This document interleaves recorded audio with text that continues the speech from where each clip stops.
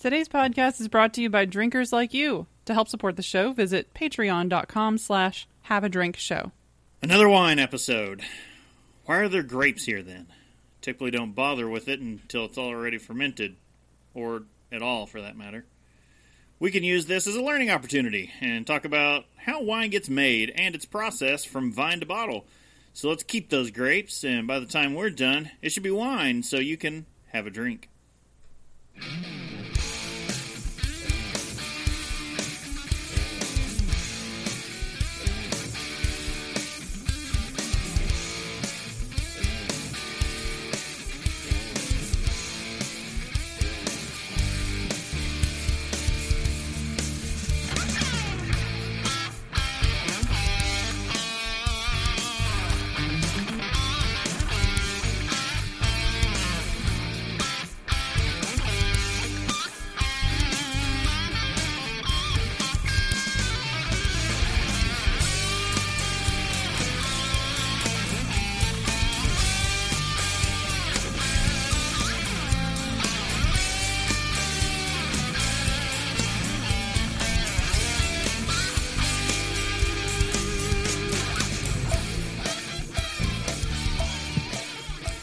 Welcome to Have a Drink, the show where you learn along with us about what you drink. I'm Brittany Lee Walker.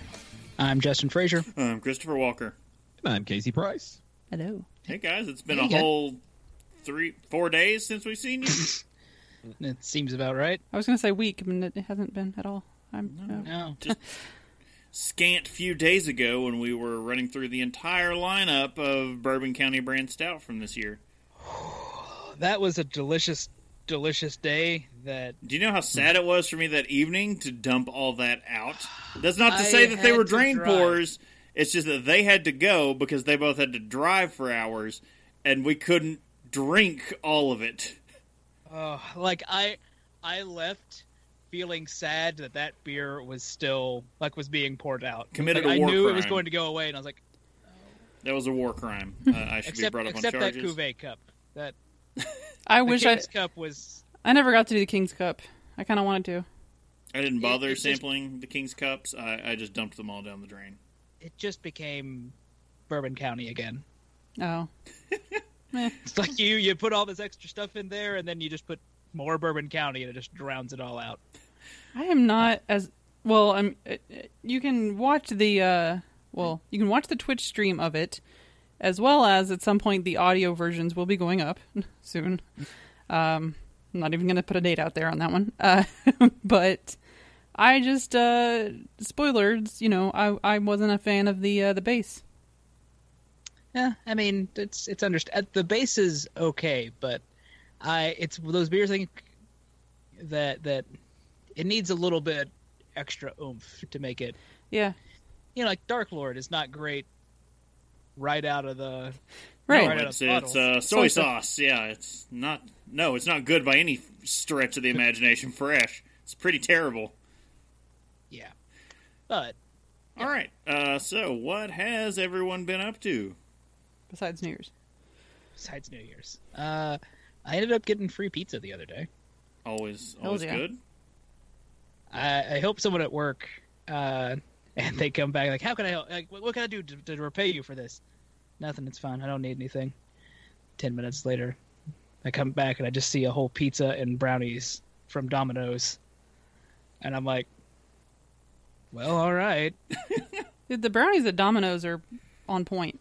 That's the best part of that thing. I can take or leave Domino's pizza. Yeah. But those brownies, I took a square out and I was like, yes. It's like half blondie, half brownie. Was it's it like cookie? Was it the cookie cookie brand? brownies? Yeah. Yeah. So good. Yeah. Domino's knows how to do desserts. Gets actually. me hard. That was a different direction.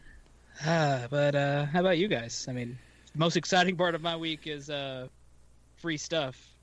Well, I wish that was the case for us. Ours was paid stuff, so you had free shipping. Yeah, technically free. You still have to pay for the tip. Yeah. So if you're watching live right now, you're wondering why we're a day late and like 3 hours early. It's because an XLR cable broke as soon as we went live. Out of nowhere. That means we're only 22 hours late. Oh, yes. Yeah, no big deal. Yeah. So does that mean we're let's see, 22 hours and like 70 cents short. Something like that. Yeah. But yeah, and then we had to look, and due to the time, we could not get it to just start extremely late last night, so we had to go, because we don't have any music shops around us. And Radio Shack isn't a real thing anymore. Yeah, everything's at least 45 minutes away. We used to have a Radio Shack, like, right down the road. Yeah, if Radio Shack hadn't gone under, like, the show could have just been an hour late last night, and it would have been fine. But no. So we had to order from Amazon Prime now, and they only deliver from 10 to 10. No, you ordered from Amazon Prime then. No, I keep telling you we're not doing this Who's on Second gag. But so they do one day I'll get you to break. They do a free 2-hour delivery. So and actually you can pay to actually have it delivered within an hour, depending on where you're at and stuff. Huh. But unless you order by a certain time that day, you have to pick a 2-hour delivery window that they have available. So had we ordered it like, let's say, early afternoon, it would have been there the same day. And it would have been a 2-hour delivery thing. But so instead, because we ordered it like, I don't know, what was it, like... It was like 8:40 something. Yeah, almost 9 o'clock last night. So we still got free delivery, but we had to pick a 2-hour window. So it got delivered this morning. And they said it's like the cable thing. It's like between 10 a.m. and noon. Then, okay. And then as per all Amazon deliveries, they don't knock. They don't let their presence be known. They just leave it at the doorstep and walk away. He went to open the door to go check the mail, and there was just it looked like a lunch bag. It was a brown paper bag, stapled, folded over, that said like Amazon Prime on it. We have gotten a new UPS delivery person, because I had a package that got delivered to me from my parents the other day. And I have never heard someone knock so loudly on our door. Wow. In the past, it's always been... Yeah. Like they tried, Yeah. But that was like, bam, bam. I was like, Jesus, are the cops coming in? Who's... SWAT team. Like, I swear, it's not mine. So, Whatever it is. At first, I was like, what kind of weird crap can we throw in there just to make the person delivering this be like, what the hell? And then changed my mind. I was like, well, there are some legitimate things we need, so we'll go ahead and throw those in.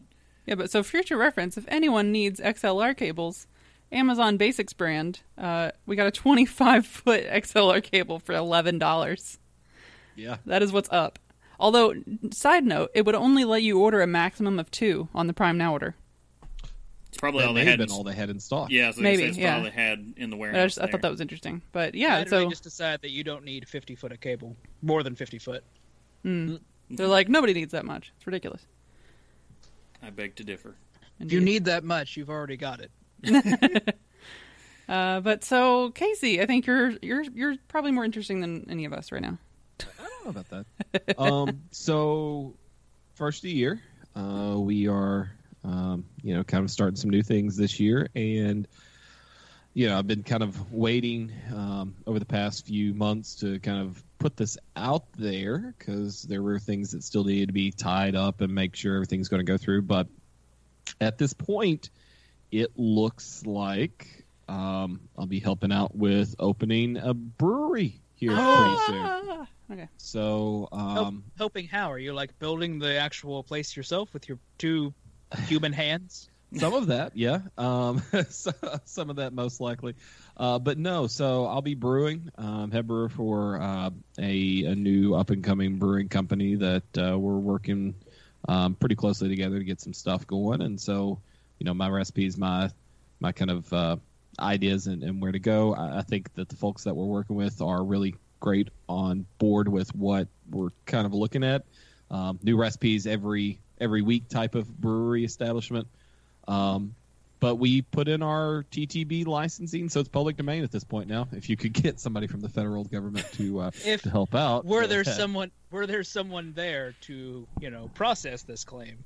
Yep. Oh yeah. So that's out there now, and so we'll be opening up right now with the way it's filed. Everything looks good for the name Broken Throne. So we're kind of looking to see what different avenues we can go with that name and where we can go from that. But yeah, so hopefully we'll be up and going in 80 to 90 days. Wow. If the federal government, once the federal government gets back up and running. But we'll see how that goes. That's awesome. Otherwise, what else is happening in about 3 months? Yeah, Wait, so Casey, aren't you expecting twins at that? Why do you hate sleep? I do hate sleep. It's going to be, and the great thing is I'm not quitting my current job to do this either. So Yeah. it's going to be definitely a Stretched a feat, thin. but we'll be Burning the candle at 9 ends. yeah. Well, Hopefully after a couple years it'll all pay off and kind of set in. But yeah, it's going to be a rough little go for the first little bit. I'm pretty sure. So So this is going to be great. You're doing the science experiment. How much caffeine can one person take? yeah, I did get a new coffee pot. So you pulled the trigger on that one? Yeah, I did. So You're not going to need a coffee. You're not going to need a coffee pot. You're going to need a coffee IV. Enema. We talked about it. Enema. We've got a new, like a we got patch. a new shirt already for Casey. Casey hates sleep. You should be able to find it soon. So this means Deladders is real. Deladders is a place this summer you can visit Deladders Brewing. It's just not Well, officially Hopefully called summer, that. as long as we're not still in a government shutdown by then. Ugh, let's not. I mean, Write your technically- Congress people. Yeah. Get to work. I need new beer. Wow. Yeah, no, technically it's going to be Broken Throne. Yes. But we all know I in said yes. our heart But of in our hearts, hearts. But that throne is made of ladders. Yes, it's Deladders. or tap. Yeah, it should be. I mean, that's what's on the TTB paperwork. So unless they come back and say no, They say we love kings. You cannot have Broken Throne. They say that's where no. we're going. then you get ladders. The ladders. Yep, absolutely. But so we'll see how things progress. I'll keep you all updated as we get through the process and how close we are to opening. But paperwork's filed, so we'll see where we go from here. All joking Awesome. aside, I'm like super excited for Just bravo and congratulations, Casey. Where's the laugh track on that one? it. We have a laugh track. We do actually. Just as of New Year's Eve. You've been keeping this from me. No. All right, Chris, we're changing the show format. We're doing a sitcom. Sitcom coming soon. Oh. Whoops. And she's bringing up some weird stuff. We got an echoey sigh. Sorry. All right. How about some announcements? Yes. So, next episode is going to be live Saturday, January 12th, which is also already weird to say, 9 p.m. Eastern, and we will be covering Buffalo Trace Distillery, which I think, are we going to call it Buffalo Trace or Buffalo and Pappy? It's the episode covers a lot of things. Okay. I was talking about that pre-show. I mean, we'll just say that Buffalo Trace and Pappy Van Winkle. Okay. And it could also be E.H. Taylor Jr. and it also be Stitzel Willett and Blanton's. Blanton. There's all kinds Pappy of stuff. Look, those grounds and those people did a lot. E.H. Pappy Van Trace Distillery. Trace Weller. We should honestly just do a 2-part episode of just like bourbon in Frankfort, Kentucky. The Frankfurt area. Pappy Van Sazerac, Weller, Trace. But yeah, that's the next one. And as you all will get sick of hearing, we've got Drinktacular coming Friday, February 22nd through Sunday, February 24th. A few things will be happening that Sunday, but not a lot. 2019 in Asheville, North Carolina. Going to be doing brewery tours, brewery hopping, bottle shares. Email us to reserve your spot, feedback@haveadrinkshow.com. That's so we can get correct counts for all the ticketing, because, again, we're doing some things that require you pay for a ticket, and we're just going to shoulder that cost. We just need to know how many people are going to be there. All right, and next up we have our store being live. We have already gotten some orders in, of course. Go to our website and click on the link, or you can also just go to haveadrinkstore.com. And if you want a Deladders Brewing shirt or to have a drink out of your Have a Drink mug, then you can head on over there. And if you have any ideas or about a particular product that you'd like to see, or a design that was something that we've talked about on the show, then just use that email that we just mentioned, feedback@haveadrinkshow.com. I want to see a shirt that says Raspberry Hefeweizen, the kind that you find in a secondhand brewery. See, I got to come up with this stuff, so we got to figure out how to do that. But we'll see. We need to have like a doc of just ideas for merchandise. I mean, maybe. Anyway, so we also have an update on the movie draft. Welcome to your Movie Draft Minute presented by DiamondClub.tv for the week of December 31st, 2018. I'm your host, Big Voice Jay. To all those getting plastic surgery, let me just say, Happy New Year. Let's go to the scoreboard. Team Von Squad's in last place with $292.2 million. Team Movie Parties in fifth place with $347.6 million. Team Game Nights in fourth place with $394.3 million. Team Retro Misery falls to third place with $478.5 million. Team Drunk Kids Gaming moves to second place with $482.1 million. And maintaining first place for another week, it's Team Have a Drink with $571 million. That's your Movie Draft Minute. All totals are accurate as of January 5th, 2019. We're going to take that Mary Poppins train all the way to the finish line. I don't know. They're only like 82 million behind us. How on earth are we in first? Chim chimney chim chim chiroo. Yeah, because like I'm like looking at the doc itself, and I'm like, they what else do they have? That's they've got Drunk Kids Gaming has Aquaman, and that's it. That's the end of their... Yeah. I mean, it's not like that's not making money, because it totally is. It's made all the money. But again, that's not expected to do Blockbuster, where it made all of its money in like the first 2 weeks. Yeah. And then it's just going to die. Well, it's made $30 million this past week, where our movie made 15. So... Oh, see, that's... I knew Mary Poppins would do okay, but I'm kind of surprised that it's still chugging. I don't know why. It's got the long game. Again, you always got to look for family movies for the long game. Everyone doubted us on The Grinch, and that's what got us here. It's true. I don't know. I'll be happy if we land in second. Yeah, I'm good with that. I didn't really honestly expect us to get to first, just because it's been a weird season of not knowing what's going to happen. Yeah, I was expecting Ritual Misery to keep up there a bit higher, but then I forgot that they also had Mortal Engines, which something that brought them down, really. Brought low by those cities. Yeah, so that was, again, the movie draft updates always brought to us by Big Voice Jay, and if you all missed his stint on the New Year's Eve streamathon, you missed some pretty great stuff. Oh, it was great. Yeah, he did a good job. Pretty great. It was after midnight Eastern time zone, but he still covered like 3. He went New Year's? for a long time, and it was great. And the man is a treasure. Yeah, definitely. All right, well, we should scoot into a little bit of news. And I guess we'll go ahead and throw it up right now. Trigger warning. The very title of this article alone just is trigger warning, especially to the four of us. So, Blue Moon named official craft beer of the Kentucky Derby.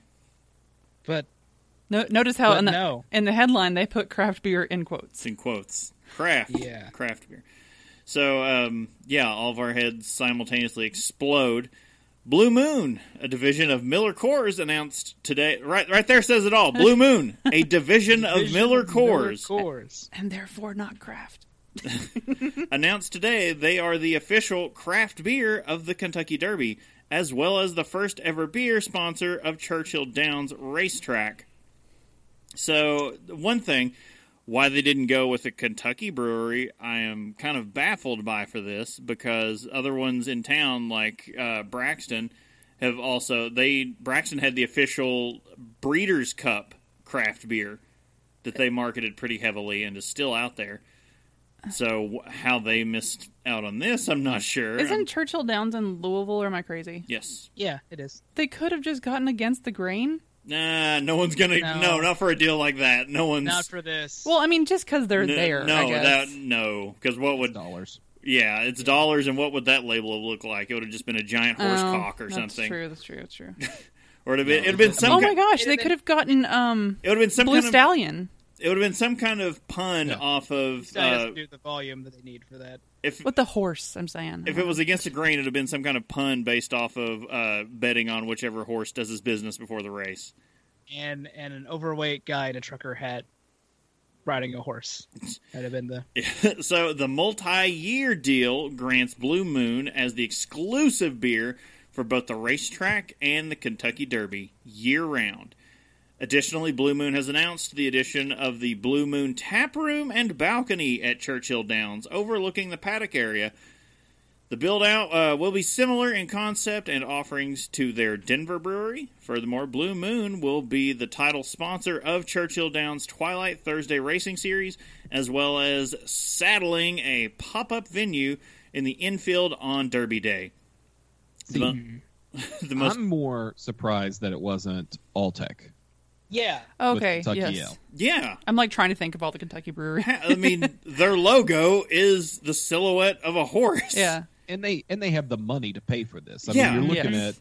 at how many, hundreds of thousands at least, probably, if it's multi-year, millions of dollars that they've paid to actually come in and say, oh, yeah, you should name your room after us. And so that's really where this is. Yeah, that is a big one because they could have swooped in and made the Kentucky Ale the official craft beer, and they could have named the whole the room and the balcony and all that like the Pierce Lines Club or something like that, because that would still keep it with that like upscale feel and everything, and just put like a bronze bust of Pierce in there and Yeah.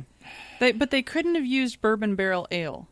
So the only thing I keep thinking with this, I mean, I'm not saying this is correct, and I'm not trying to defend them whatsoever.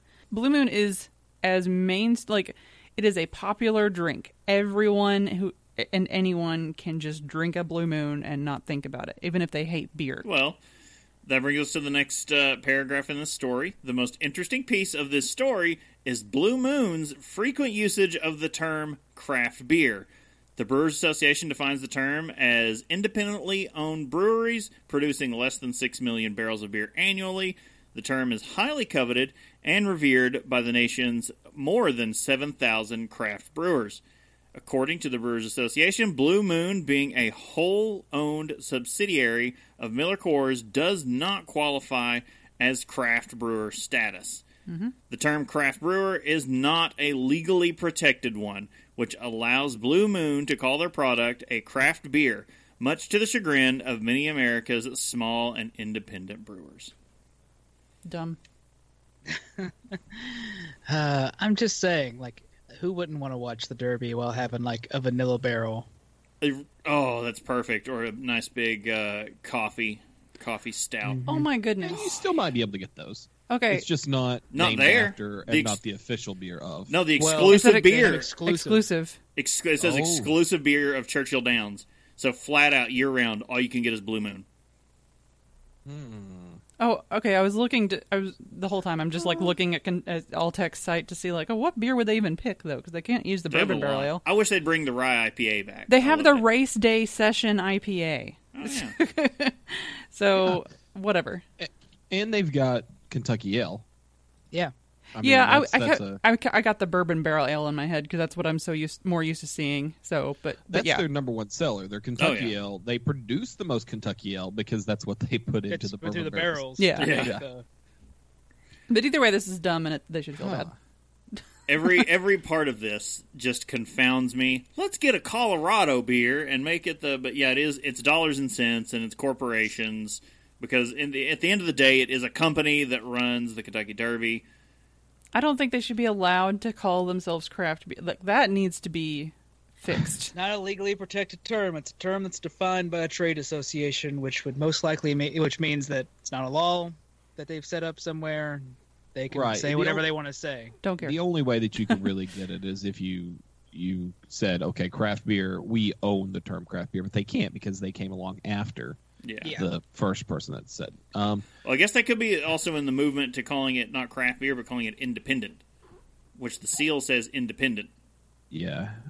And they might be able to actually slap an ownership on that independent seal, which on the seal. Definitely. That's how they keep the Blue Moon from adding that, is because they own that property. what gets me, exclusive beer for both racetrack and the Kentucky Derby year round. Does this mean you can't get a Bud Light at the racetrack? It says it's the exclusive beer. In chat, for Viking is saying exclusive probably means that they only get ad rights. Yeah. That may be the case. That sounds closer to what's... Also, I don't know if you guys are getting the same ads I am on this site, but then I look over and just see New Belgium Brute. Oh, yeah, the Brute IPA. And I'm like, yeah, I want some of that. Okay, I hate everything about this story, but I actually like the art that they used for the derby hat and stuff. It's upsetting the child. Extensively upset the child with this. So expect a Blue Moon Derby partnership to be supported by national, social, and digital media campaigns, plus branded glassware, bow ties, pocket squares, vests, and more. All will be inundated into Kentucky, and I will just avoid Central Kentucky liquor stores when we get close to Derby Day. Someone's going to try to tell you how to make a mint julep with a blue moon. Oh, I'm willing to bet. Well, no. This is beer, and there will be official bourbon and other spirits. Right. So, yeah, I know, but they're going to try to make like their version or something. I foresee them doing something that I'm not going to like. The bourbon other than this. The bourbon one is with Woodford, which I'm very okay with. Right. I'm just saying, like, I feel like they're going to make a beer cocktail. Probably. And that's why I'm like, But you've already got the logo there where it shows the woman with a big sun hat, and it's got a little racetrack on it, and the riders going across the rim of the hat. I don't know. The whole thing rubs me the wrong way. Raises my hackles. I don't know. All right. Well, something that rubs me the right way is Untapped. Get riggedy wrecked, son! Try to catch her off her balance every time. You know, Derby Day this year is on May the 4th. And it makes it easy to remember that way. Yeah, it reminds me of the day I want to put a gun in my mouth. Well, you know what won't make you want to put a gun in your mouth? Probably. You can become a Beer City Brusader. The Beer City Brusades Challenge is back. Are you ready? Craft beer scene in Grand Rapids, Michigan, a.k.a. Beer City, USA, continues to grow, boasting more than 60 breweries in a 60-minute drive from Grand Rapids. Such a wide variety of breweries along the Beer City Ale Trail. It's no surprise that the prestigious title was bestowed upon the city. Join those known as the Brusaders as they embark on a journey to find the perfect pint of Grand Rapids beer. You, too, could become a Brew City Brusader by unlocking this year's badge, celebrating America's best beer town. Check into 5 beers with any Grand Rapids-based brewery listed below anytime throughout 2019. With 40 qualifying breweries, all creating many great beers, you're sure to enjoy your journey to becoming a true Brusader. So I'm pretty sure I get this badge within the first 2 weeks of every year. Because Hop Slam hits at the beginning of the year, and that's all it takes is because I drink it like by the 6-pack usually. So just checking into all my individual Hop Slams. It's like, you got Brew City Brusader. It's like, yeah. Yeah, dude. I didn't even brew anywhere. Or city. You're a Hop Slam. All right, next up, I got to pause on this one. We've got some fun word usage. Januquenchi with dogfish head. Nope. It hurts. So now that the holidays are over, it's time to shed a few of those unwanted pounds. But we definitely don't want to give up drinking really good beer. Enter Sea Quench Ale, the award-winning low-calorie beer that also happens to be the most thirst-quenching beer Dogfish Head has ever brewed. That's not wrong. For the month of January, the Dogfish crew invites you to join their resolution to be active and drink Sea Quench all month long.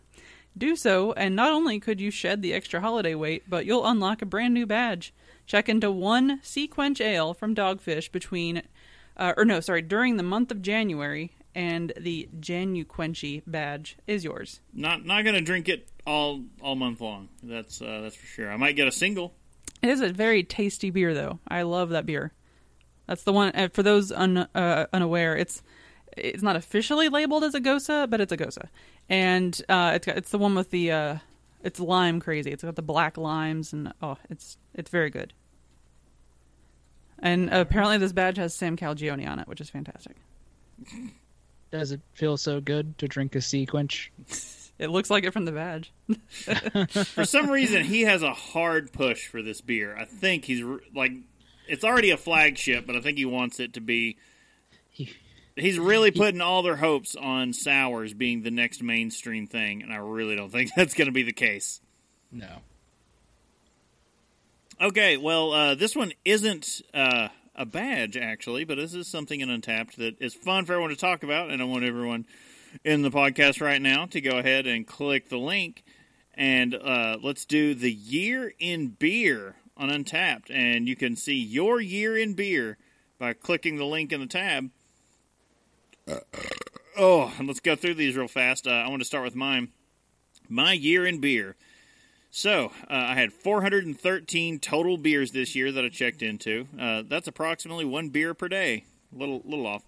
375 unique beers, 103 different breweries, 74 distinct styles. So, I want to throw it out there. What do you all think my top 5 checked into beers are?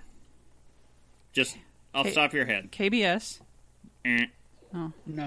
No, that's not. It has to be frequent check-ins. Think about what I would also be checking into. Because you would. No Braxton. No, it's going to be something from Street Side. Bingo. Number 1 is Raspberry Beret.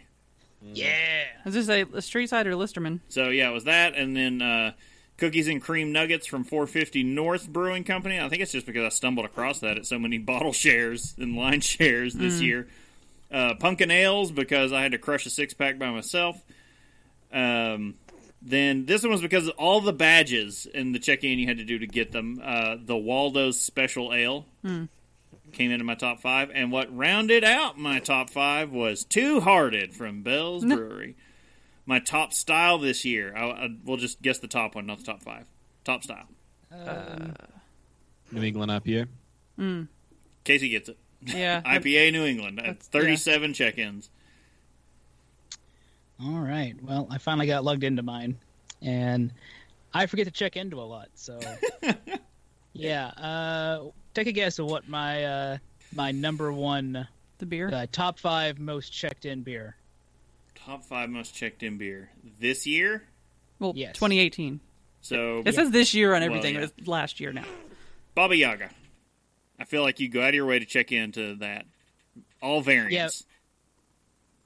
Not according to this. Oh.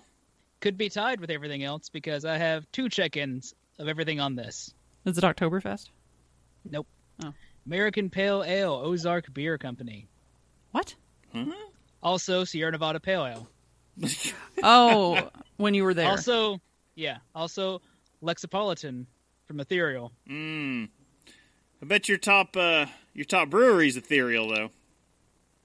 Yes, it is. Yeah, it beats it by it basically doubles the next most brewery check-ins. But what's my top 2 styles? Top 2 styles. I'm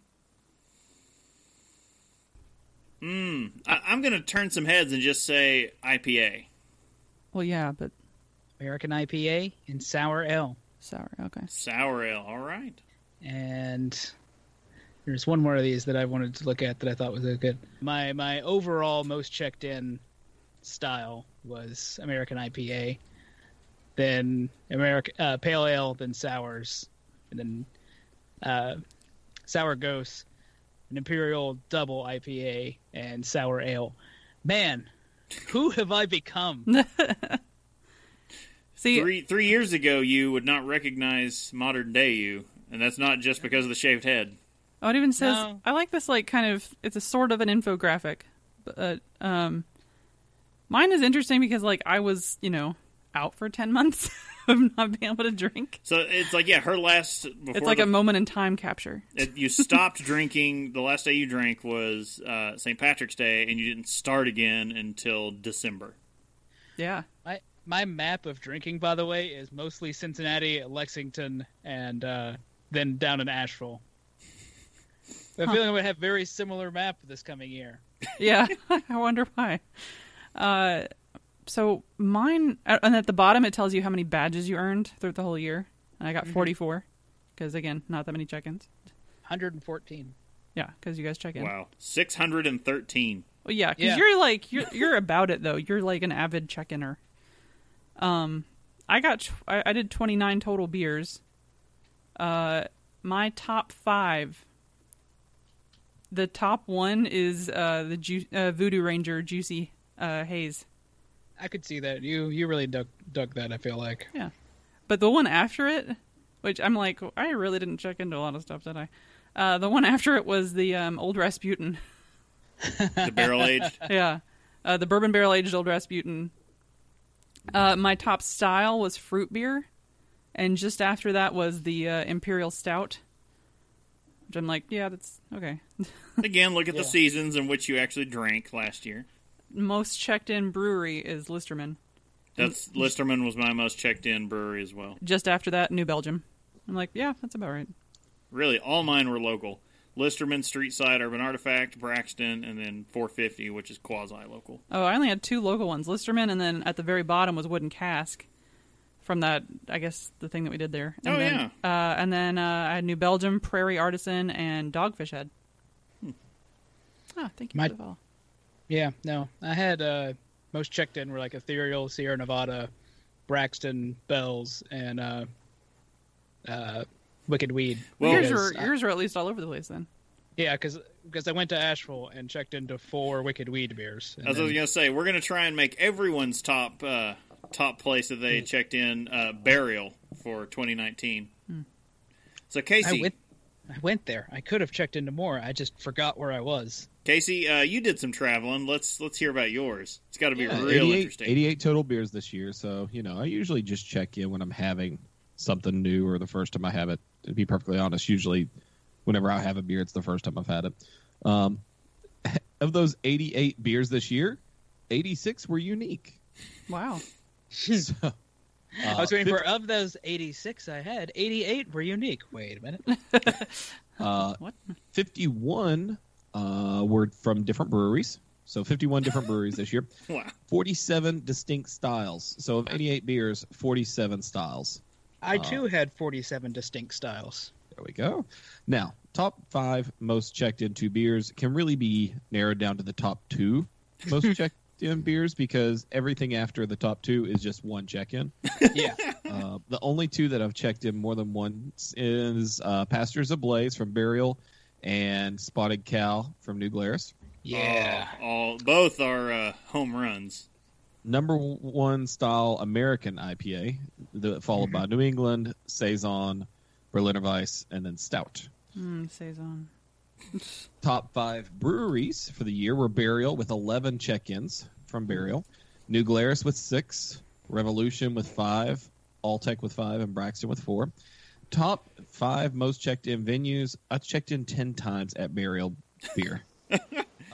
6 times at Braxton Labs, 6 times at a World of Beer, 3 times at New Glarus, and 3 times at Doubletree by Hilton. Man, I bet your map looks a lot more impressive than mine. Yeah, his has got to be like most of the U.S. 32 unique venues, 2 countries. Actually, should have been 3 countries. There's one that's not listed on here. I don't think I actually was able to check in last year whenever I was in the Bahamas. Wi-Fi. When looking at these, 32 unique venues, 13 states or regions. Here's my fun part. Breweries, 9 of them were at breweries. 9 of my check-ins were at breweries. 5, my second most highest, were at hotels. Yeah. A lot of hotel drinking. So, yeah. 292 badges earned, but, some of my most proud of was the Cheers to 8 years. So 8 years, and then National Beer Day. Everybody should download it as well, because it gives you an option to share your year in beer. So you can share it on Twitter, but you can also download like the infographic kind of image thing. Mm-hmm. So just a heads up there. Okay. Hint to other hosts of the show. She's like, hey, Right. hey, go do this. So I can put it on the Instagram, maybe. Go do this now before you forget. Yes, ma'am. All right. Well, I believe we have a very lengthy topic.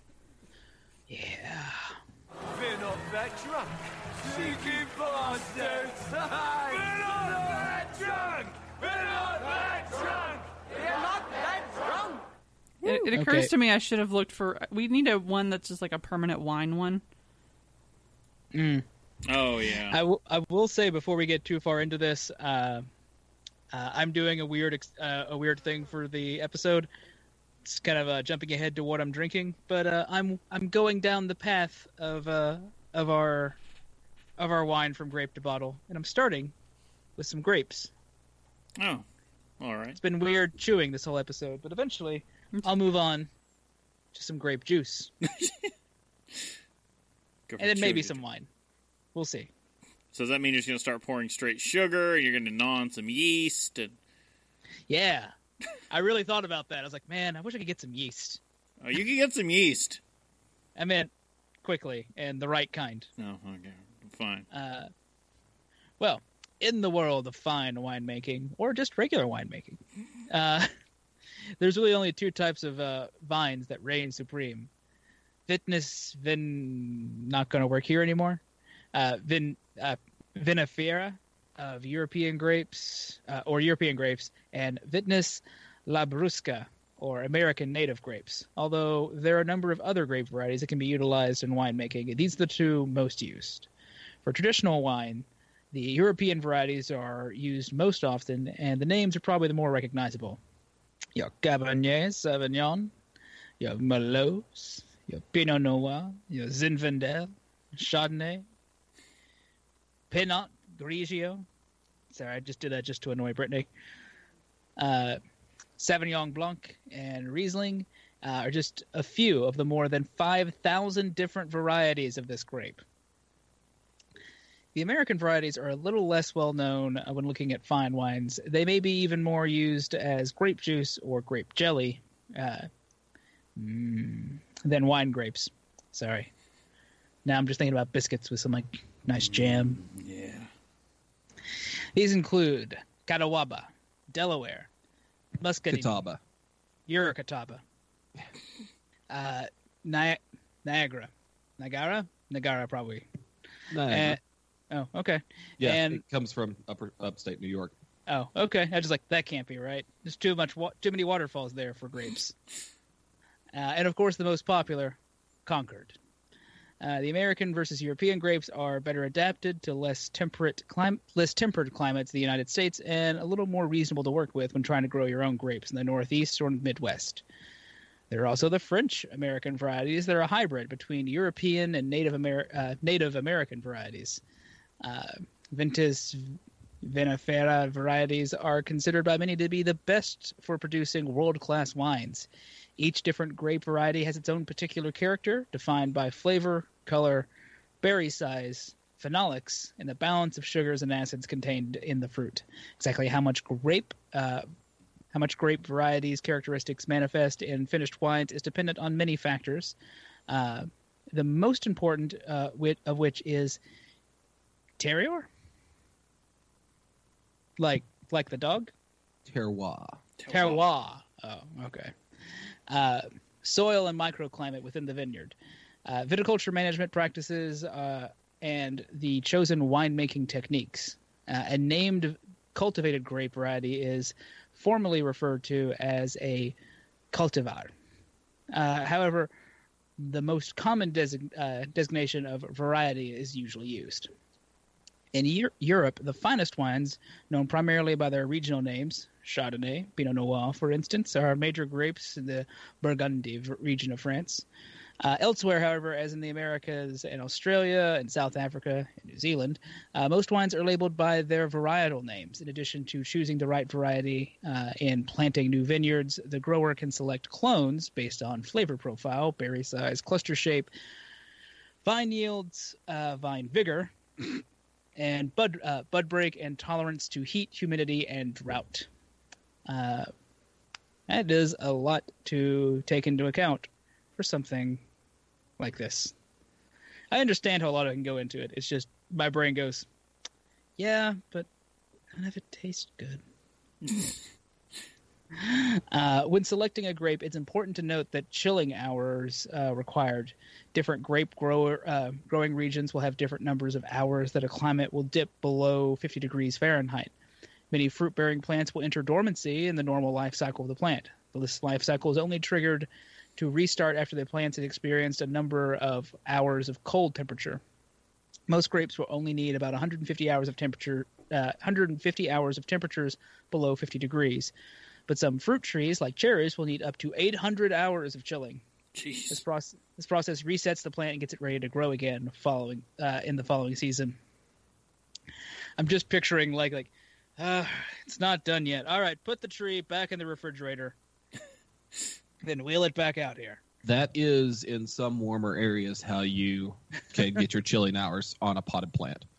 Is you put it in a walk-in cooler or something very similar. Well, grapevines are perennial, which means they survive beyond 2 years or growing seasons.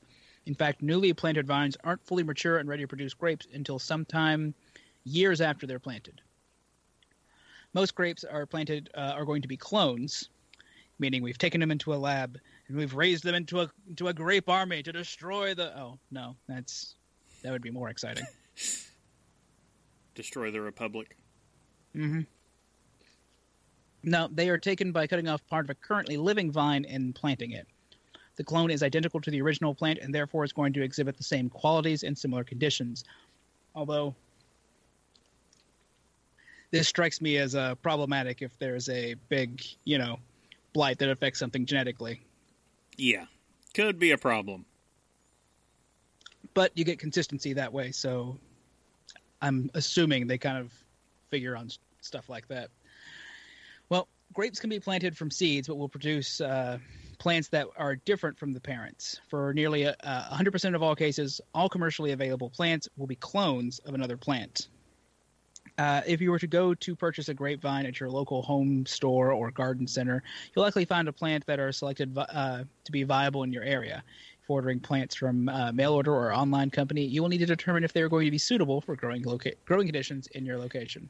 Grapevines today, of the European variety, have been specially designed to be resistant to disease. The grower will do this prior to sending the vines to be planted. Disease-susceptible grapes will be grafted or attached to root systems that are specifically resistant to disease that attacks grapes. Phylorexia is the most common. Phylloxera. That's closer than I thought I was going to be. Is the most common lurfin disease that is prevented by resistant roots. Site selection is also important. Is as important in growing grapes as a variety. The enemies of grapes are humidity, extreme heat, and extreme cold. Grapevines do best in temperate climates outside of the tropics, where the temperature swings and are less extreme, and there is plenty of water, but not much humidity. This is why California, Australia, and some of South America and Europe have some of the best growing regions in the world. Climates near the ocean experience temperature control throughout major wind patterns and ocean currents that can help grapes grow better. As long as everything stays the same climate-wise. It still makes you scratch your head why people thought South Africa was, how does that work? It's typically not that rich for water sources. Well, depending on the part of Africa, but and then as we saw, the growers get a lot of the say in where the water's going. Mm-hmm. All right. Well, a grapevine can be planted at a couple times of the year. It is desirable to plant them while the plant is dormant, which can minimize trauma. This means either the very late fall or early spring. Just picturing, being able to remember birth, for example. The plants don't want that. Extremely traumatic. So you want to avoid moving the plant during the harshest of temperatures, while also doing it while it has a chance to get accustomed to the new location prior to starting new growth. Sites for growing grapes should have full sun exposure, good air circulation, and well-drained soil. Grapes need a lot of water. If it's wet all the time, it can hurt the roots. Yeah, because mold. is just a huge blight on grapes. That's why you need well-aerated soil. But humid conditions are perfect for setting up downy mildew and other diseases that will ruin the fruit. Gently rolling hillsides with well-stabilized soil are fine. However, cultural operations are easier on level or gently sloping sites. Isn't that kind of what led us to, what was it, port wines, when we talked about that? How it's all on those hillsides? Oh, along the sides of the river. Yeah. Yep. So those are A-OK Down by perfect. the river. When planting on hills, it's important to plant a little ways up the hills. This will help the coldest of air move down the valleys and below the grapes. The hills there, are preferred zone that keeps the grapes happy in temperature while also not subjecting them to harsh blowing winds at the top. So you got to find that nice little middle area in there. Grape plants are usually planted in rows with other clones of the same type. By working in rows, makes it easier to harvest when the time comes. It also makes it easier for a blight to tear through row after row and annihilating your crop. Grapevines require... Kill all grapes. Grapevines, Kill all grapes. they require a trellis for vine support and the production of a high-quality crop. The trellis system should be in place by the start of the second growing season. However, installing the trellis prior to planting is advantageous. The training system should be strong, long-lived, and appropriate for grape cultivar and vineyard site. This is a major vineyard investment that should last 20 years or more. Yeah, I can see that being a pretty sizable investment when you're doing that for your entire plant, like all the plants. It's going to be a lot.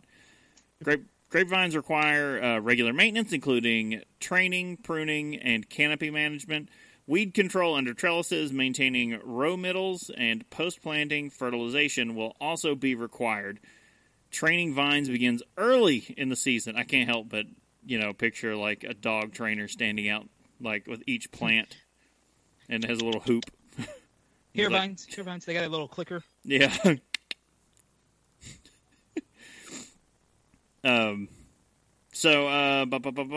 Training vines begins early in the season as new shoots emerge in the spring. Choosing one or two shoots that will serve as the vine trunk and removing all other shoots is important to develop strong, healthy trunks. It's all about that trunk. Yeah, so it kind of looks whenever you these are vines, and so they will start shooting out these various different leaves all the way around, all the way up and down. The idea is you want two real big main trunks of the vine to go up and hit that trellis system, and then once they hit it, let them spread out horizontally instead of vertically. And so it'll let it get up, 2 or 3 feet up in the air, and then they'll spread out vertically to spread more sunlight on it. If you can separate the ground moisture from the leaves and the rest of the plant, having that breathability between the ground and the rest of the plant will actually help reduce a lot of the diseases that can get in there and help prevent some of the mold and mildew that'll happen. Basically, you just got to air your stuff that gets all moist and doesn't see a lot of sunlight. You got to air that stuff out, and it'll keep the disease away. It really works in all aspects of life. Specific training methods will depend on the type of trellis system chosen for a specific cultivar. It may take 2 years to fully train a vine to the trellis system to ensure a well-established trunk and fruiting arms. When do they get to their breeder's cup? After the vines have been fully trained to their trellis system, training should not be needed on mature vines unless there is a need to replace a trunk or cordon. Canopy management includes dormant pruning, shoot trimming, or shoot thinning. There you go. My tongue is like, nope, you can't do that one. Shoot thinning, shoot positioning, shoot hedging. This is a tongue twister. Cluster thinning, and if needed, leaf pulling. The purpose. See, shoot thinning and cluster thinning are why I had to shave my head. So if you could imagine that you've got your arms stretched out to your side, and so you're kind of making a T with your body. Check. The main trunk that's going to be pretty much pruned back completely is going to be everything from basically your chest down. So that's going to be all trimmed. Your arms out. Nah, that sounds like a whole lot of work. You can wax it too. Oh, The arms stretched out to the side, those will be wrapped around the vine, the metal kind of cords. I don't know, or whatever you're using as your trellis system. Those will be wrapped around up there, and so it'll be like the plant's grasping on up top, and this is the canopy of the actual plant. All right, well, the purpose of canopy management is to increase sunlight exposure to the grapevine canopy, provide better spray coverage, and to balance vegetative and fruiting growth that will maximize grape production each year. Balanced vines will improve fruit quality, cold hardiness, and longevity of the vineyard. By cutting the appropriate leaves off the plant, it allows for good airflow through the canopy and importantly through the fruit, while also shading the fruit from direct sunlight. I feel like I would be garbage at this, because that's when they're literally going through and taking all this into account and cutting those leaves off. It's like, so you got to get the right ones. yeah. I feel like there should be a chart, like, color by numbers, trim by numbers. The people who are entrusted out in the fields to do this have been doing it for generations and are very well paid to not hit the wrong leaves. Maybe not very well paid.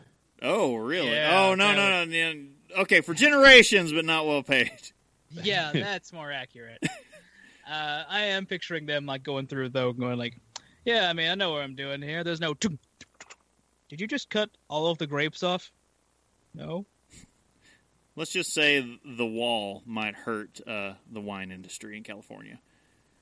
Vineyards require two types of pruning: dormant pruning and in-season shoot thinning. Dormant pruning will take place in the early spring after severe weather has passed. Dormant pruning is the essential management practice that determines the amount of crop that will be held in a given season. Shoot thinning takes place when the green shoots are about 2 to 3 inches. When do we get to ladder thinning? Never. I held that back as long as I humanly could. So some vineyards will only let a vine make 1 or 2 bunches of grapes. This ensures that the entirety of the plant's energy is devoted to a small amount of fruit. This will ensure that the vineyard is not producing just quantity, but more importantly, quality. Grapevines are selected for harvest based around a number of factors. Sugar content, pH, and even tannins are measured using not only tools, but most importantly, the winemaker's sense of taste. The weather will be watched closely when nearing harvest time. A deluge of rain will cause the grape berries to swell with water and actually dilute the sugar and flavor. Sorry, the way you read that kind of got into like a Civil War letter writing thing. Like the what? It's like a deluge of rain. Watch closely at harvest time. The deluge of rain. Slightly dehydrated grapes actually provide a more intense flavor. The moment the grapes are picked determines the acidity, sweetness, and flavor of the wine. Determining when to harvest requires a touch of science along with old-fashioned tasting. Yeah, that's something I wouldn't really want to have anything to do with when an entire business is based on around all of these very minute details. This grape I picked would not make good wine. It looks like a blackberry. Those are the most delicious grapes. Makes my mouth water. So speaking of grapes, grapes can either be cut from the vine by hand or by using a machine that drives over the vines and picks the grapes off the vines. Yeah, that sounds like more fun. Like a monster truck. That sounds like it. How is that not a simulator game by now? It's a monster truck with people strapped to the bottom of it. Jesus. You see 1,000 little hands going really fast as Bigfoot like ramps up over the entire harvest. Goodness. See if they can make this over this ramp and jump the vineyard. Woo! How are Leduc boys going to get out of this one? So, Brittany, Casey's looking it up. there is a Farming Simulator 2017 mod Yes. for a Oh, winery. for it. Yes. So Obviously. you can drive the truck. Do we need to start playing this on Twitch and do a Wait. Twitch plays and be like, hey guys, help us with our Why, yes, we do. harvest? Oh, my gosh. I never that's got amazing. Farming Simulator. That was I- one I just wasn't. I didn't get any of the simulators. Like The Euro simulators. I don't want to simulate working on a farm. I don't want to simulate driving a truck. No. Do you want to Right? simulate being a goat? Oh, that. God. All right. Answer. Yes. Forklift. Okay. For this process to work, vines must be trained in a way that allows the mechanical grape harvester to work in the vineyard and allows easy access to the tops of the vines where the grapes are. The harvester drives above the rows of vines, straddling the row. It grasps the top of the vine and shakes the whole vine, leaves, grapes, and all. The vibration, Yeah, shake that vine. the vibration knocks the grapes off the vine and even knocks them off the stem. The machinery then conveys the grapes to a truck or tractor, driving either behind or one row over from the harvester using a belt system. Some harvesters will store the grapes on board until they're ready to be unloaded at the end of the rows. So you would just see me doing this job with that truck, just blaring out Good Vibrations by the Beach Boys, nonstop. Sure. They're nice trucks. Real nice trucks. Oh, they probably are. Well, they're going to have a really good sound system in them now. They that blare will. out. Yeah. People going around like, why are there so much Beach Boys? The grapes love it. Science. Mechanical harvesters are not usually purchased by smaller vineyards, so they must either hire a harvester to run their field for them or pick by hand. Harvest in the same wine growing region usually happens around the same time, so it can be tricky to schedule one. Mechanical harvesting was only introduced in the 1960s. Hand harvesting is the traditional method of grape picking. There are See, they had to wait till the 1960s so they could have the Beach Boys. exactly. So they had Good Vibrations. That's what they were waiting on. There are many stories. They had technology back in the 20s, but they went, no, wait, we don't have the right song. There are many stories in historical literature centering around migrant workers who moved vineyard to vineyard to harvest various fruit when in season. There was also a romantic notion for young adults to move to California or other wine-growing regions and pick grapes to be paid by the basket load. The romantic notions of being a grape harvester, however, are overshadowed by the fact that for some, becoming a grape gypsy, is the best choice they have for a better life. Many migrants from... It's like, yeah, now we start getting into depressing territory. Always. Many migrants from Mexico come to California to pick grapes by hand and perform the hard manual labor needed in the industry. Harsher immigration policies may actually cause wine prices to increase or methods of picking to change as labor is harder to find. Yeah, we're just going to leave that there. Hand harvesting means taking the whole bunch of grapes off the vine. Most wineries handpick their grapes designated to their flagship wine. Many consider the process gentler on valuable vines and grapes and believe only a trained eye can ensure the collection of the best fruit. This one looks like former President Millard Fillmore. I'm going to say this wrong. Ornellaia and Opus One, that's probably wrong, are among the producers who subscribe to this line of thinking and believe the benefits justify the wine's cost, as these wines can easily fetch $300 a bottle. Yeah, we talked about Opus One recently in one of our news episodes. Yeah, it's the other word that I'm like... There is truth to this claim, especially concerning delicate grapes that are prone to break during machine harvesting. Pinot Noir's thin skins require careful handling. Broken or damaged fruit leads to oxidation, browning of aromatics, and bacterial growth. Ew. Some vintners prefer to pick grapes with clippers rather than knives for a very specific reason. Clippers enable a clean cut of the stem, which they may include in the fermentation. Didn't know that. Other wine styles, like late harvest and noble rot dessert wines, demand manual labor too. The cutting of individual botrytized berries for, damn it, sauternes? Yep. Sure. Sauternes, yes. Can only be done by hand, which may require several passes through the vineyard over a number of weeks. The process is both laborious and expensive. By the way, I found the Opus One story. They were the ones suing over cork taint. Ah, yes. Okay. That tainted cork. Whoa. Yeah.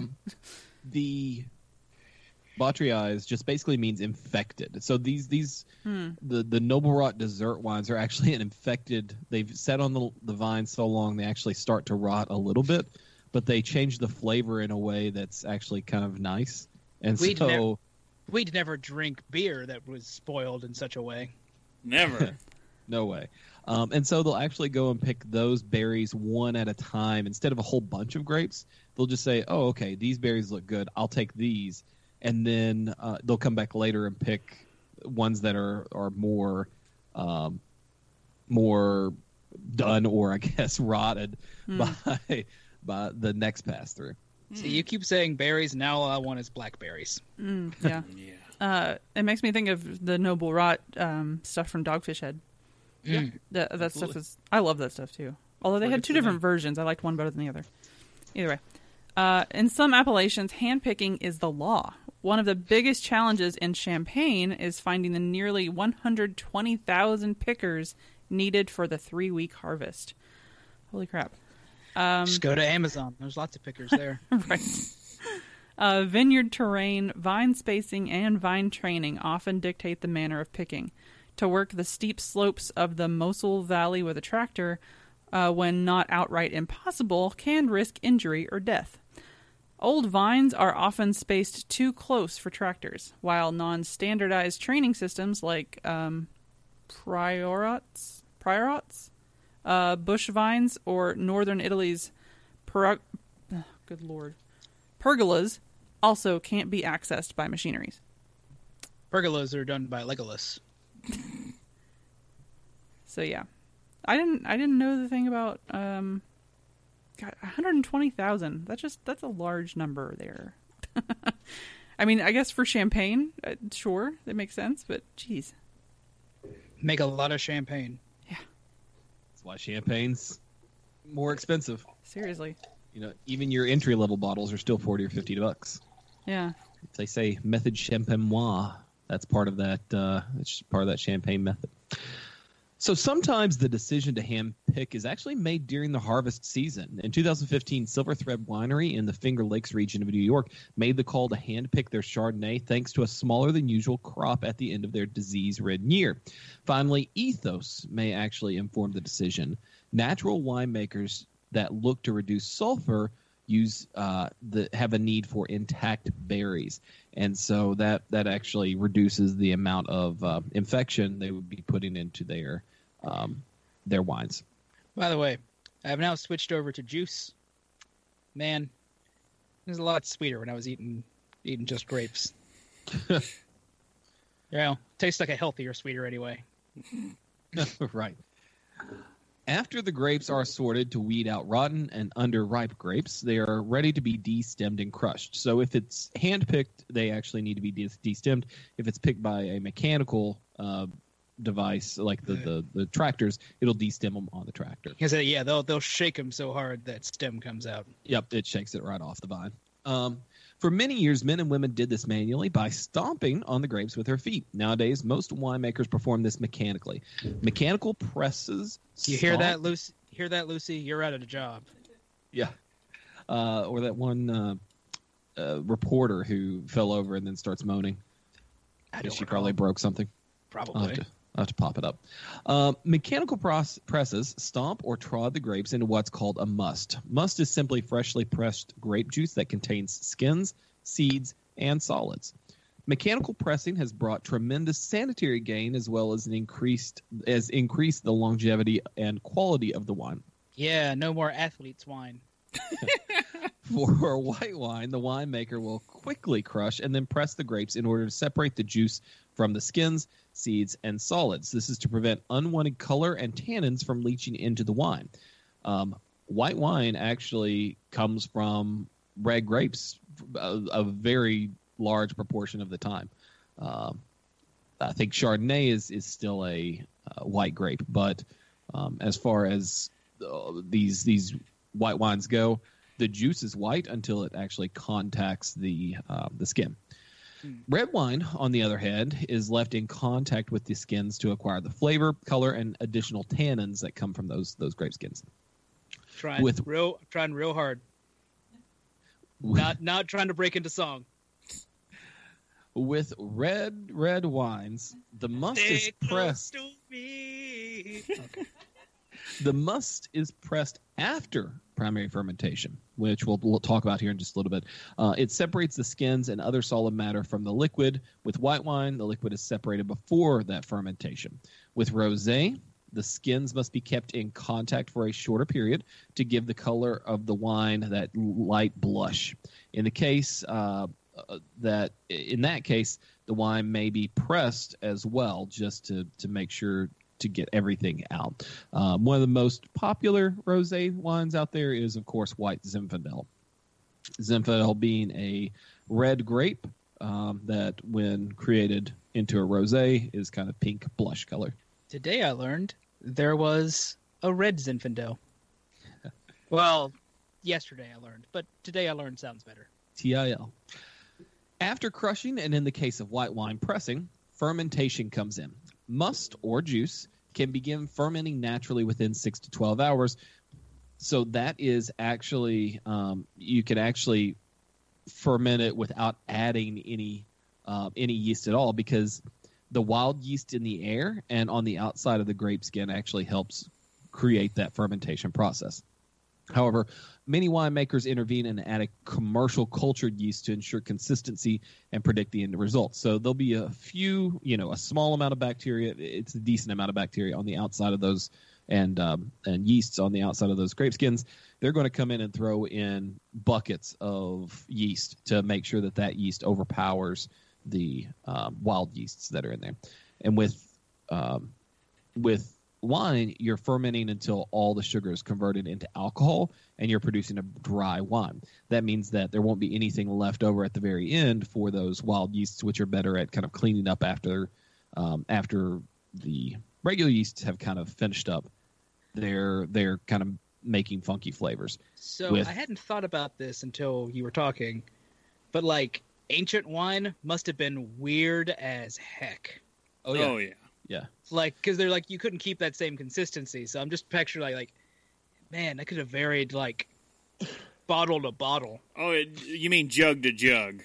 Yeah.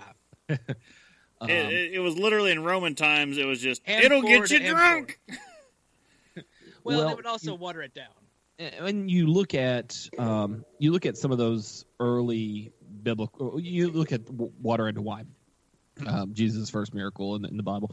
And so the story goes that, everybody's having a great time at a party, and then Jesus comes in and basically creates this wine, and they say, oh, this wine is better than the wine you served us before. The idea of that time was that new wine actually tasted better than old wine because old wine just got funky. Yeah, that's right. Because there was a thing, you don't add new wine to an old wineskin because it'll mess everything up too, and because the old wineskin has additional bacteria. It's multiplied. The bacteria is multiplied, and so if you kept doing that, it would be definitely a stronger. You would be making a culture of bacteria. Man, I bet nowadays they're like, God, get that culture. To create this. You could usually move wine from one vessel to the next after this fermentation process has kind of completed its first first bit, and that's to get the wine off of dead yeast cells and particles that have fallen out of the fermenting liquid. It also helps to aid in clarification a little bit later on to get some of that stuff off so more stuff can fall out.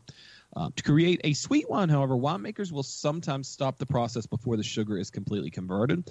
Fermentation can take anywhere from 10 days to a month. White wines be a little bit quicker.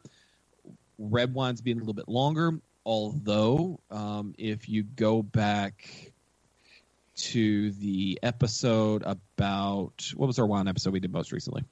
Robert Mondavi. Mondavi. Cold fermentation gave a different flavor, a fruitier flavor.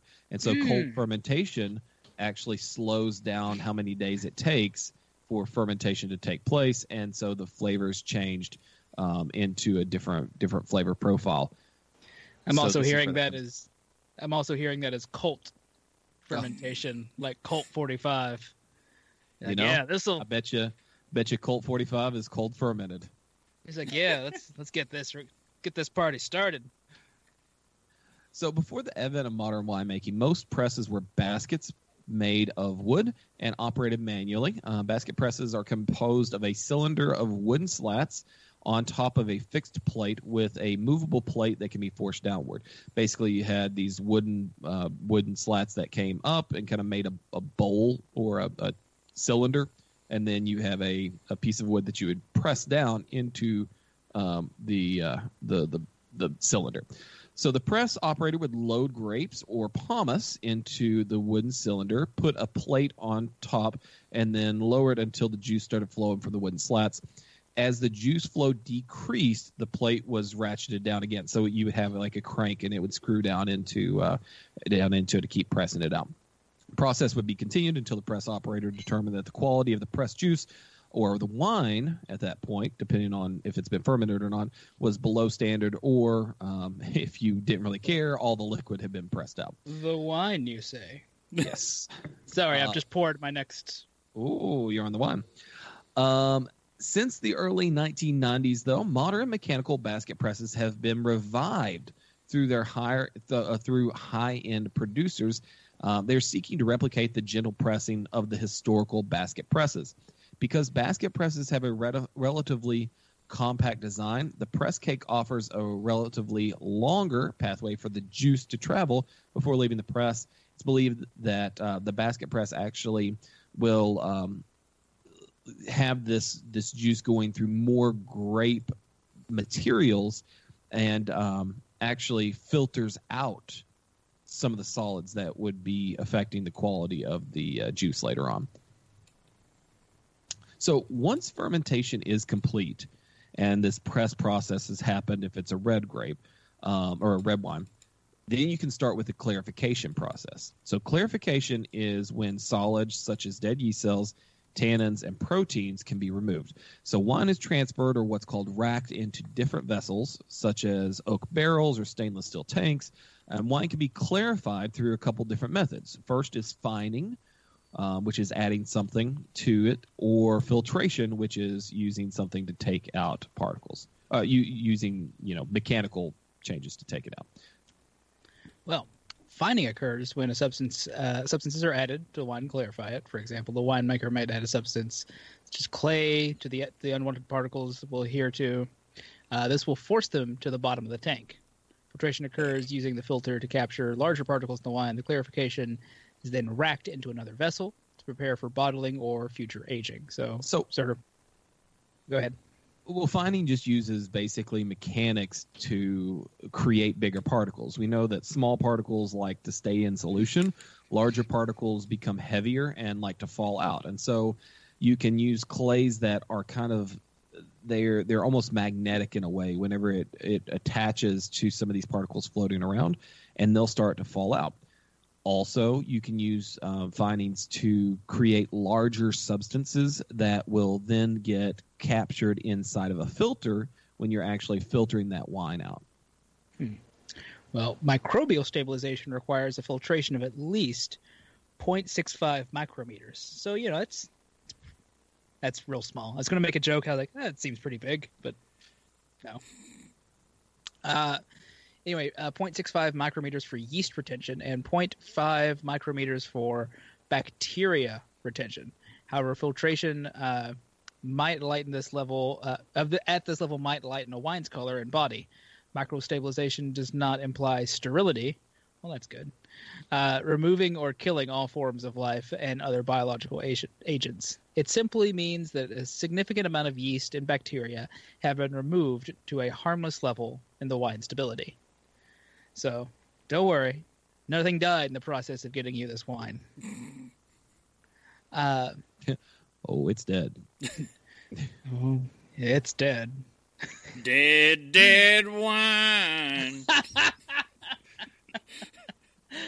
All right. Anyway, aging and bottling is the final stage of the wine-making process. A winemaker has two options. Bottle the wine right away, or give the wine additional aging. Further aging can be done in the bottles, stainless steel tanks, or oak barrels. And I favor barrels because barrel all the things. Because the founder's Kentucky. method. Yeah. Founder's method. F it. Put it in a barrel. Aging wine in oak barrels will produce a smoother, rounder, more vanilla-flavored wine. I like all of those words. It will also increase wine's exposure to oxygen while it ages, which decreases tannins. You're still speaking my language. And helps the wine reach its optimal fruitiness. Yeah, all right, cool. Steel tanks, commonly used for zesty white wines. Explains a lot. All white wines just need Yeah, to be dumped down. How do you drink a white wine? You cork it, you let it breathe, and you dump it down the toilet. I don't know. I say if it's a bubbly white wine, you pour like 1 part to 90 parts sparkling white wine, and then drink that. Or you just mix it with some absinthe. Little death in the afternoon. Mix a lot. So, during the secondary fermentation and aging process, which takes 3 to 6 months, the fermentation continues very slowly. Proteins from the grape are broken down, and the remaining yeast cells and other fine particles from the grapes are allowed to settle. Potassium Wait. There's too many T's in that. My brain was Bitartrate. Bitartrate. I was just going to say bitrate. I don't think that's right, but I just liked saying Bitartrate. No, that's potassium bitartrate. That seems to be it. Will also precipitate, a process which can be enhanced by cold stabilization to prevent the appearance of tartrate crystals after bottling. They are harmless. You say stabilizing, and I'm just picturing like an emergency medical thing, like, don't you die on me!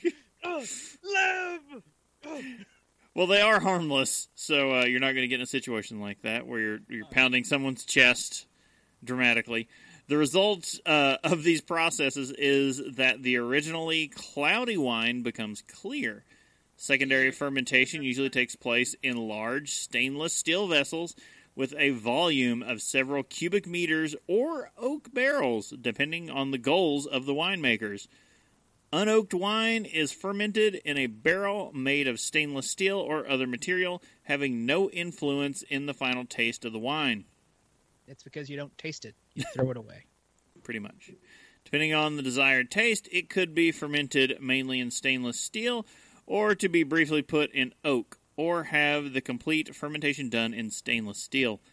Oak could be added as chips used with a non-wooden barrel instead of a fully wooden barrel. This process, however, is mainly used in cheaper wine.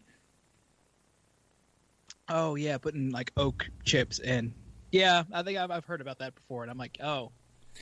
Yeah, I've had some beer with this treatment, and everyone was quite disappointed in the outcome. Understandably so. I have tartaric acid. Oh. I went and bought all the little bottles at the local brewery store. I'm pretty sure this is for home winemakers that couldn't get enough of this acid from the grape juice that they were buying to make wine. It has a candy like a sour candy like flavor to it, similar to those white sticks that you would dip in the powder. Yeah. Into the fun dip. That sour flavor is what I'm getting off of it. From the stick, not the powder. From the powder. From Oh, the the powder. powder. Okay. The powder's sourness. Yep. Okay. All right, so just straight flavored sugar. So essentially pixie sticks. Minus the sugar. So there's no sugar there. It's just the Yeah. acid portion of it. But it's Ooh. that sourness and that Oh, that acid flavor that you get on the backside. oh Yeah. my, that's no, thank So- you. I bought all the acids, and so Casey's dropping acid over there. No, he's I got still have- bodies to get rid of. I still have citric acid, one of my favorites. Whenever you're trying to kind of make something a little bit more acidic. My favorite, when I was going through that phase where I wanted everything sour because my potassium was low. Yeah. Sorry, all this talk about acids. Bob's got to pop some Tums. Malic. So this one right here is what's in Warheads. Oh. And Nope. so that that malic acid that I was talking about when it was converting, that malic acid flavor is very sharp, like the Warhead flavor. But then you move it back, you get that lactic acid. So a little bit more. I thought we were talking about the villain from Star Wars: The Old Republic. Close. Close enough. Well, malolactic fermentation occurs when lactic acid bacteria metabolize malic acid and produce lactic acid and carbon dioxide. This is carried out either as an intentional procedure in which specially cultivated strains of such bacteria are introduced into the maturing wine, or it can happen by chance if uncultivated lactic acid bacteria are present. Sometimes some things just kind of get in there. Life finds a way. Finds a way. Malolactic fermentation can improve the taste of wine that has high levels of malic acid because malic acid, in higher concentration, generally causes an unpleasant, harsh, and bitter taste sensation, whereas lactic acid is more gentle and less sour. The use of lactic acid bacteria is the reason why some Chardonnays can taste, quote, buttery, due to the production of diacetyl by the bacteria. Most red wines go through complete malolactic fermentation, both to lessen the acid of the wine and to remove the possibility that malolactic fermentation will occur in the bottle. White wines vary in the use of malolactic fermentation during their making. Lighter aromatic wines, such as Riesling, generally don't go through malolactic fermentation. The fuller white wines, such as barrel-fermented Chardonnay, are more commonly put through this process. Sometimes a partial fermentation might be employed. Different batches of wine can be mixed before bottling in order to achieve the desired taste. The winemaker can correct perceived inadequacies by mixing wines from different grapes and batches that were produced under different conditions.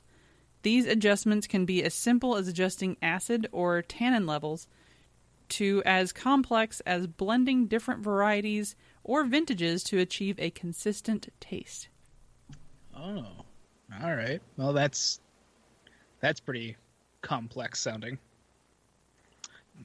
So the most common preservative in winemaking is sulfur dioxide, or SO2, normally added in one of the following forms. So you've got liquid sulfur dioxide, just by itself, or as a salt, where you have sodium or potassium metabisulfite.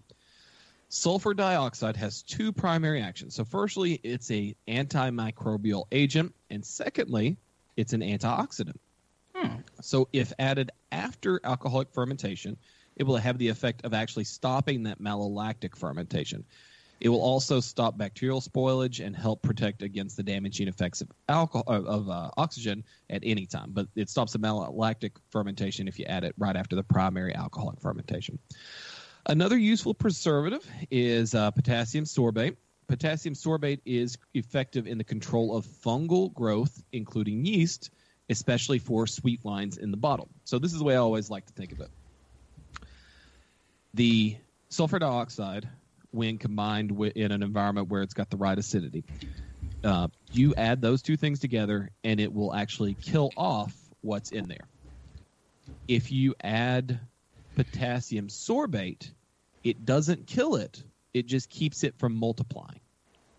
So potassium sorbate, you put it in there. There may still be yeasts in there, but they can't grow if what's in there can work, but it goes much slower because it can't multiply. It can't say, oh, hey, there's a lot of sugar here. I need some buddies. It's just if there's 3 yeast cells in there, there's just going to be 3 yeast cells. And so it's going to take them years before they get through all the sugar they need to. So it really slows that spoiling or aging process down. Some winemakers practice natural winemaking where no preservatives are added. Once the wine is bottled and corked, the bottles are then put into refrigeration with temperatures near 41 degrees Fahrenheit, and it has to be maintained at that or else it'll start spoiling. A final dose of sulfite, or that sulfur dioxide basically, is going to be added to help preserve the wine and prevent unwanted fermentation in the bottle. The wine bottles are then traditionally sealed with a cork, although nowadays even higher-end wines are being sealed with synthetic corks and screw caps. Yeah. It's less susceptible to cork taint. We may see Opus 1 coming over and starting with a $300 bottle of wine with a screw cap here. So the final step is then adding the capsule. Sorry, back on the cap thing. There's that scene in the Muppet movie where Kermit and Miss Piggy are out on a date, and they get I forget what it is, but it's a wine, but they have to open it with a bottle opener. And he's like, "Would you like to smell the cap?" And Steve Martin is playing the very snooty waiter who can't believe he has to deal with this. Oh, it's amazing. I'm going to look that up right now. Steve Martin. So with all this, you've got that cork on top. You want to keep your cork clean, and you want to keep it kind of separate. So whenever you do open that bottle of wine, the top of the glass of the bottle is still clean. So if it does have a cork, a synthetic or a natural cork, you will actually put a capsule on it. So it's just basically a heat shrink seal that keeps the top clean. So it's a Jimmy hat for your wine. Jimmy hat for your wine. On that note, keep your tip clean. Make sure you cover it. Practice safe wine. Practice safe wine. Cork it before you. You know what? The rhyming part of that's got to stop. Brand new meaning to the phrase that the wine has been corked. So what are we drinking? Drink with me, friend. Oh dear. Yeah. I'm having water right now, unfortunately, but I'm going to be having bourbon. Because somebody's got a pump soon. Yeah, because you have a window between when you're breastfeeding of a time when you can actually drink alcohol. So guess what? All I've been wanting for some reason is bourbon. I had a little bit last night. Oh yeah, when we were sitting down to try and record last night, she goes over and dumps like half the bottle of It is not. double oaked from Woodford That's my favorite into bourbon. a glass, and she's like, "I'm just getting a little drink over here." And it's like a little drink. It was like little sippy. You have the bottle. it was like maybe half the Glencairn. It's not a big deal, but It's more fun our way. But yeah, It's more fun because the baby was, just as of right now, strapped to your chest and you're drinking bourbon on the internet with a child strapped to your body. I felt like I'm giving it to him. Jeez. I mean, you could. Got to raise him right. Oh. All right. Well, as I've mentioned, I've been traveling along this journey from grape to vine, and I tried to find Concord grapes. Not quite sure what kind of grapes I found. I was in a rush, so I found dark grapes. I was looking. Concord grape season, I think, is in September. The more I was looking, Right.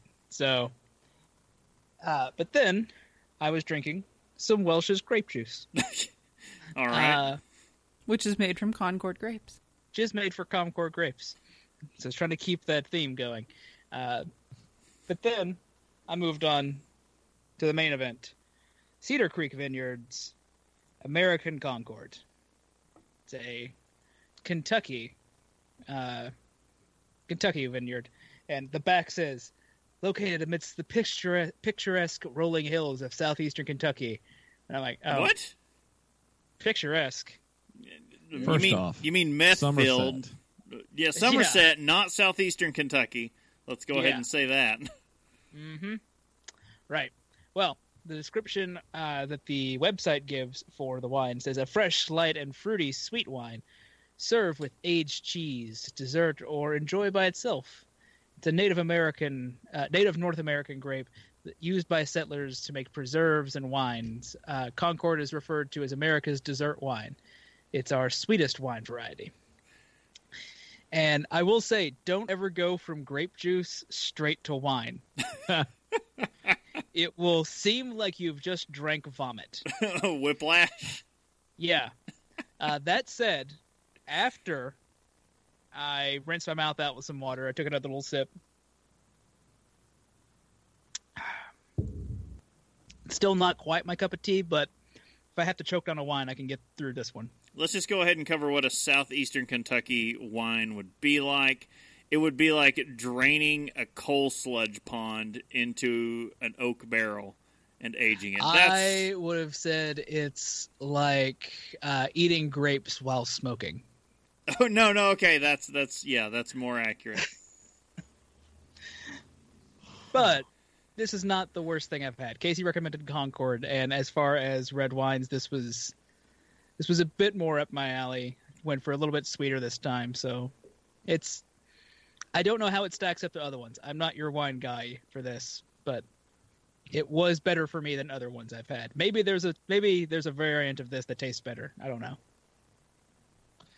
What gets me on this one is I'm looking at Cedar Creek Vineyard's website. Yes. They do not make a Chardonnay. They make a Chardonnay. Chardonnay? Chardonnay. So at first I was like, is this a knockoff Chardonnay? And it kind of is. It's a hybrid between Chardonnay grapes and Syrah grapes. Oh. But I was just like, okay. But it sounds like one of the Aldi beers. Exactly. Yeah. This was also the only Concord I could find when I went searching for wine. Oh, really? There may have been another one, but it was the only one I saw. So, So everyone knows like the most common sparkling white wine that's consumed is Asti or Asti or however you want to say it. Is the even more knockoff version of that just called ass? all right. As seen on our bottle. All right, Chris, what are you drinking? Oh, well, I went a little off because we had a last-second delivery. Delivered straight from the Bell's General Store in Michigan to my front door via carrier. I am drinking... Everybody get up, it's time to slam now. We got the real jam going down. Welcome to the Space Jam. Here's your chance, do your dance at the Space Jam. All right, because it's time to slam, I am drinking Hop Slam from Bell's Brewery. I don't know if it counts if you put the can in the glass. Oh, I drank it all already. It was cold. I had to ask. So it was Jim who brought me all the way back down from Michigan before it's even distributed. Like right now, you can only get it out of the general store in Michigan. And brought me a fresh can back that it was chilled. And I was like, "Oh, did you keep this in the cooler?" He's like, "No, it was in the trunk." He kept that cold Michigan air in the trunk and smuggled it with him. So yeah, that cold Great Lakes air kept it just perfect until it got here. So I jumped ahead of everyone because it's not supposed to be until I had to check the distribution schedule, and it's like late next week before it's supposed to hit Kentucky. So I'll enjoy my early can now. So it's Hop Slam from Bell's, Imperial IPA, 10% ABV. They don't list the IBUs because they're off the effing scales. Beer Advocate score 4.46 out of 5. The brewery's description, starting with 6 different hop varietals, added to the brew kettle and culminating with a massive dry hop edition of Simcoe hops. Bell's Hop Slam Ale possesses the most complex hopping schedule in the Bell's repertoire. Selected specifically because of their aromatic qualities, these Pacific Northwest varietals contribute a pungent blend of grapefruit, stone fruit, and floral notes. A generous malt bill and a solid dollop of honey provide just enough body to keep the balance in check, resulting in a remarkably drinkable rendition of the double IPA style. Yeah, no, I'm looking forward to when that comes out. I'm going to need to pick up some of that this year. Well, on my side, I tried to drink a wine. I tried 3 so far. Number 1 was a canned wine. I've thrown away the can and I can't find it. But anyways, it was a sparkling Lambrusco that came in a can. Yeah, I passed on that one. It foamed out of the can like it was a gusher. And it had been sitting just on the desk for a while, so it kind of had a almost spoiled wine, maybe. That's probably not a good sign. No, probably not. So then I tried to pick something up locally, and it's Sunday, which means no places are open. So I eventually settled on a sangria, which I got halfway through, made with, I think, Sutter Home Chardonnay and grapefruit juice. That was Sutter Home Cabernet Sauvignon. I still have that one sitting here. Oh, okay. And I think I want to save that to cook with, because those are my cooking wines. I think I'm just going to save it, and just because I haven't finished the drink here. I've just been drinking lemonade from Penn Station. Fresh squeeze. All right. So no, I think the pre-show was still the interesting bit when Casey's going through all the wines he had acquired and going, nope, this is terrible. Nope, this is terrible. Garbage. Horrible. I should have stuck with beer. I think I have a Noble Rod around here somewhere, and I should have just grabbed that out and went with that. All right. Well, so that's what we've been drinking. Yeah, I think that pretty much does it for the show. All right, then. Well, you can subscribe and get some great resources at haveadrinkshow.com. Follow us at Have a Drink Show on social media and twitch.tv. You can tell us your favorite drink, ask a question, or just leave some general feedback. Use the email address feedback@haveadrinkshow.com. You can also use the feedback page on the website, which is where you can buy shirts. We have our new store that's open. Yes, many great things on the store, which is up, and we were looking at some new designs earlier in the pre-show. Some fun things that might be coming down the pipeline. Just email us at that feedback address for some fun designs that you might have in mind. And all joking and fun aside, I'd like to remind everyone to please drink responsibly. All right, you can check us out next Saturday for our next live episode. And remember to check out patreon.com/haveadrinkshow. Once again, I'm Christopher Walker. I'm Justin Frazier. And I'm Casey Price. We'll see you next time. Bye, guys.